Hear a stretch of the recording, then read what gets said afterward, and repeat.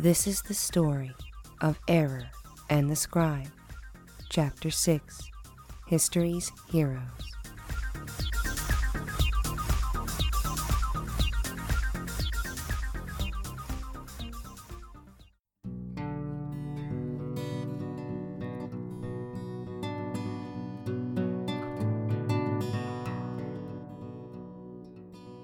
After my shower, Error was waiting for me.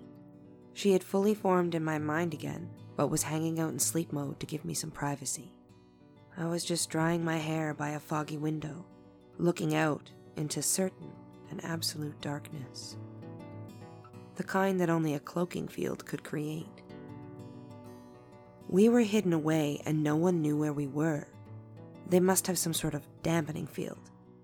If I squinted, I could see pale blue beams of refractory light causing the illusion of darkness. It was kind of like seeing a hologram from the inside.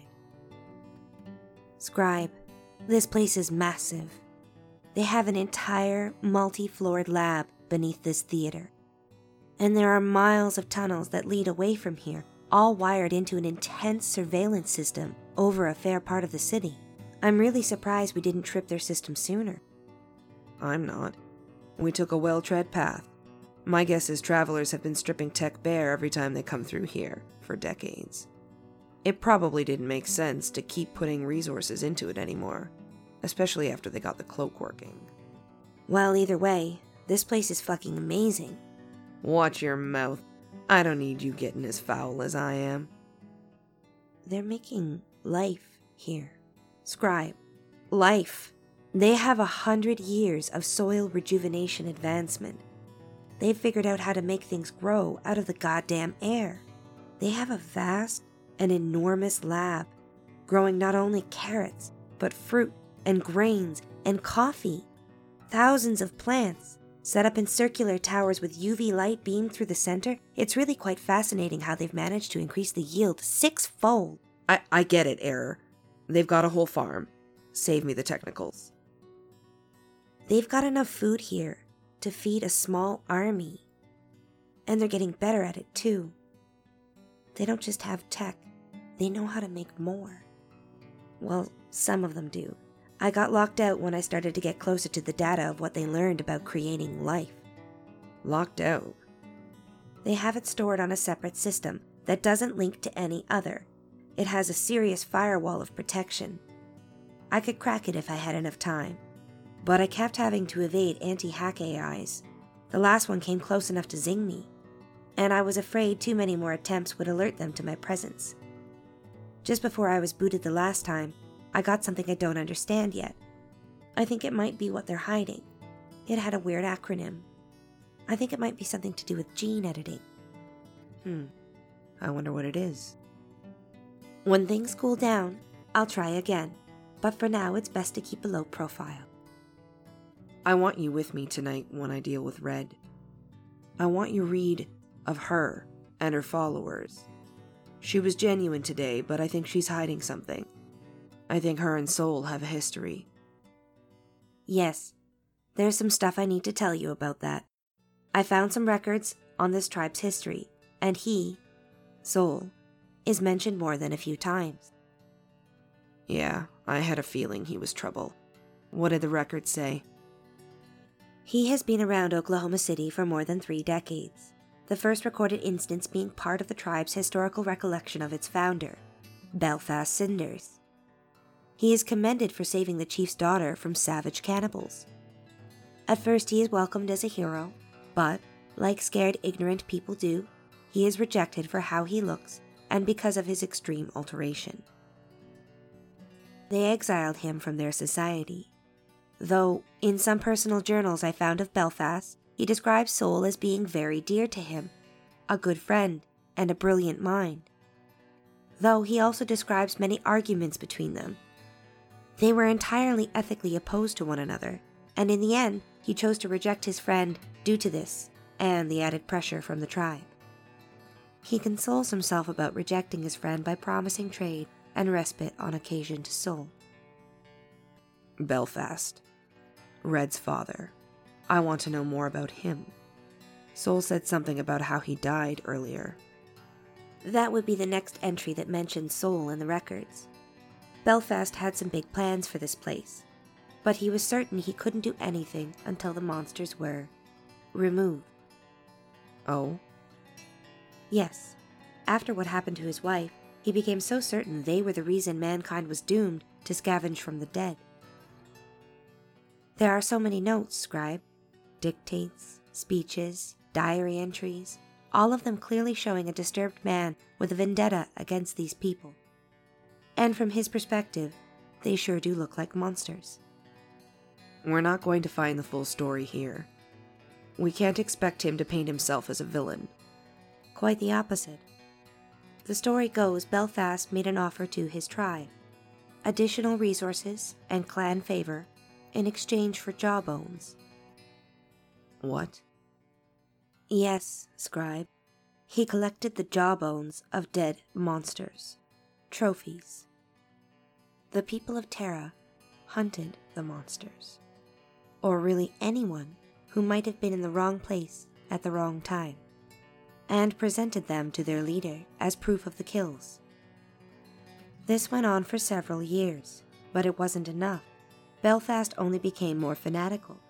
He proclaimed them the enemies of Terra.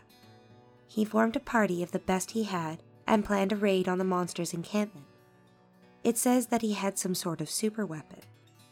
The info on that was very guarded. Best I could tell, it was some sort of massive explosive device.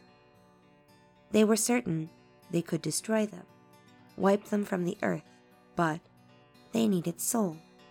What for? As a guide, mostly. This was back before they had a lot of tunnels mapped, and Soul was known to trade with the monsters. Perhaps he thought Soul would be advantageous to have around. So he must have agreed then. Why would he want to help them after they turned him out? It doesn't say anywhere in the records. Even Belfast journals don't indicate a negotiation.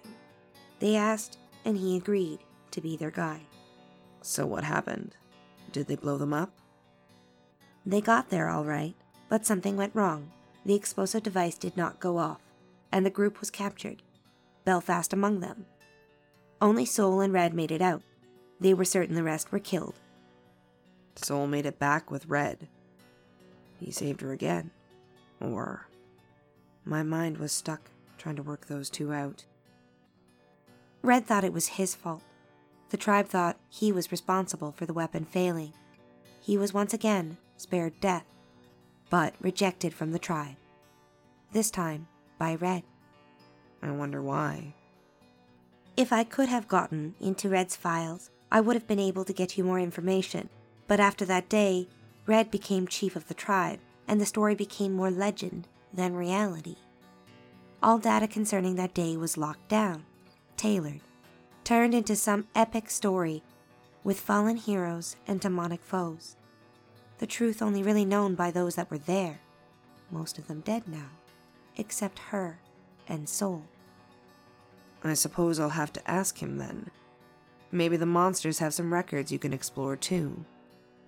Oh, I guess I missed some things. I take it we have to seek them out and stop their vile tirade?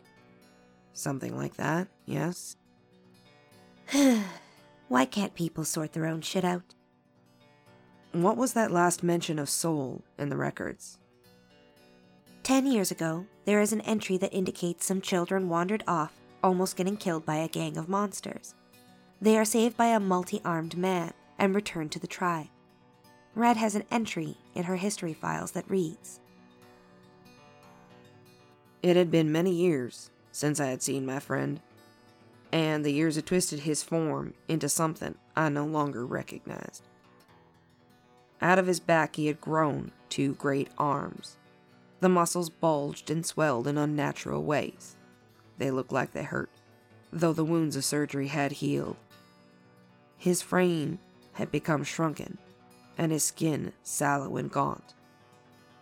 But worse, Soul's heart had become cold to me. He no longer cared about the love we might have shared. All that was replaced with an equal amount of loathing. I couldn't bear to see him like this. I also couldn't bear to know he was in pain. so an arrangement was made to supply him with the things he needed to soften the agony of his alteration. The drugs. He saved them one more time, so they gave him drugs. Regardless of the intent, that was the outcome. I'd started getting back into my suit at this point. I figured we had about 10 more minutes before Sue Ellen would be knocking at the door to take us to dinner. There is something else you need to know, Scribe. Mom's been here. I had a feeling it was her, but I didn't dare hope. The records recall a woman that came out of the storm. Yeah? She left traces of herself, old logins, notes on experiments, and even a few voice recordings. Scribe, do you want me to play them for you? Yes, I said, but I could feel my heart leap into my throat. I feared hearing her voice, like the fear of hearing the voice of a god. And like a click in my head, the audio file started to play. Day 17. Lab tests on the new spores go well. We had some minor cell death on experiments B42 Vega and C17 Alpha. But all in all, the rate of growth is astounding. We should have implantable root growth by day 25. The people here are taking to my instructions quickly. They listen and imbibe the knowledge I give them with a ferocity only those that have suffered can muster. They learn as a method of survival, like they need to. And Red has been making me feel quite at home. Her and I could be kin. We've grown so close over the past few weeks. When I first got here, I was a little worried what these folks might do with what I give them. But after having spent some time with them, I have come to understand they mean well. They want to heal this land. They've just been struggling for so long. They're scared. They'll come round. They've got a better chance than most to do right by humanity. And moreover, I believe in her. She's got what it takes to not only survive, but heal. The recording cuts off here, and the other ones are much more technical observations of experiments. Hearing her voice was like a knife. I hadn't heard my mother's voice since I was 8. And Error had never heard it. I wondered if she felt it like I did. If it could possibly mean as much to her as it did to me. I know. It's weird, isn't it? She feels like a stranger I have known my whole life. I have never held her, but I know what it feels like to be held by her. I have never heard her speak my name, and yet I feel like she greeted me every morning. I could feel Error's longing for love. She's as much your mother as she is mine, Error. She would have loved you like she loved me, if not more. She had never known what it was like, just envied that feeling from a superficial place. So yes, she was here. She was the one who gave them the technology, and near as I can tell, until she came out of the storm, they were barely getting by on root vegetables and canned beans. Figures. So no info on where she went after she taught them all she knows? Maybe, but it's encrypted in Red's personal files. There was a knock at the door. Sue Ellen. Are you ready to come down to dinner, Scribe? Just a moment. I'm fixing my britches. I spoke to Error in a hushed tone. Error, is there anything else you can tell me about these folks before I jump in the deep end? Just that they have been here a long time. They have been doing this for generations. And Scribe... Error's voice turned to one of caution. They are really fucked up because of it. They have secrets. Dark ones. And they will do anything to keep them hidden. No matter how nice Red might seem, she does not trust you. You are not her kin. Be careful what you tell her. She might be so far gone she only cares about what you can do for her. Scribe, Sol and I are out here waiting, and we really should be getting down there. Sue Ellen gently pleaded from the door. I have to get out there, Error. One last thing, Scribe. Mom mentioned Soul in one of her lab notes. When she was here 3 years ago, she found him before she found the people of Terra. I guess I wasn't surprised. He was the one who told her to come here. And something else. She tried to help him. But she doesn't say how, just that he refused her help and sent her to these people. You had better ask him about her, too. Okay, here goes nothing. I opened the door to Sue Ellen's beautiful, beaming face.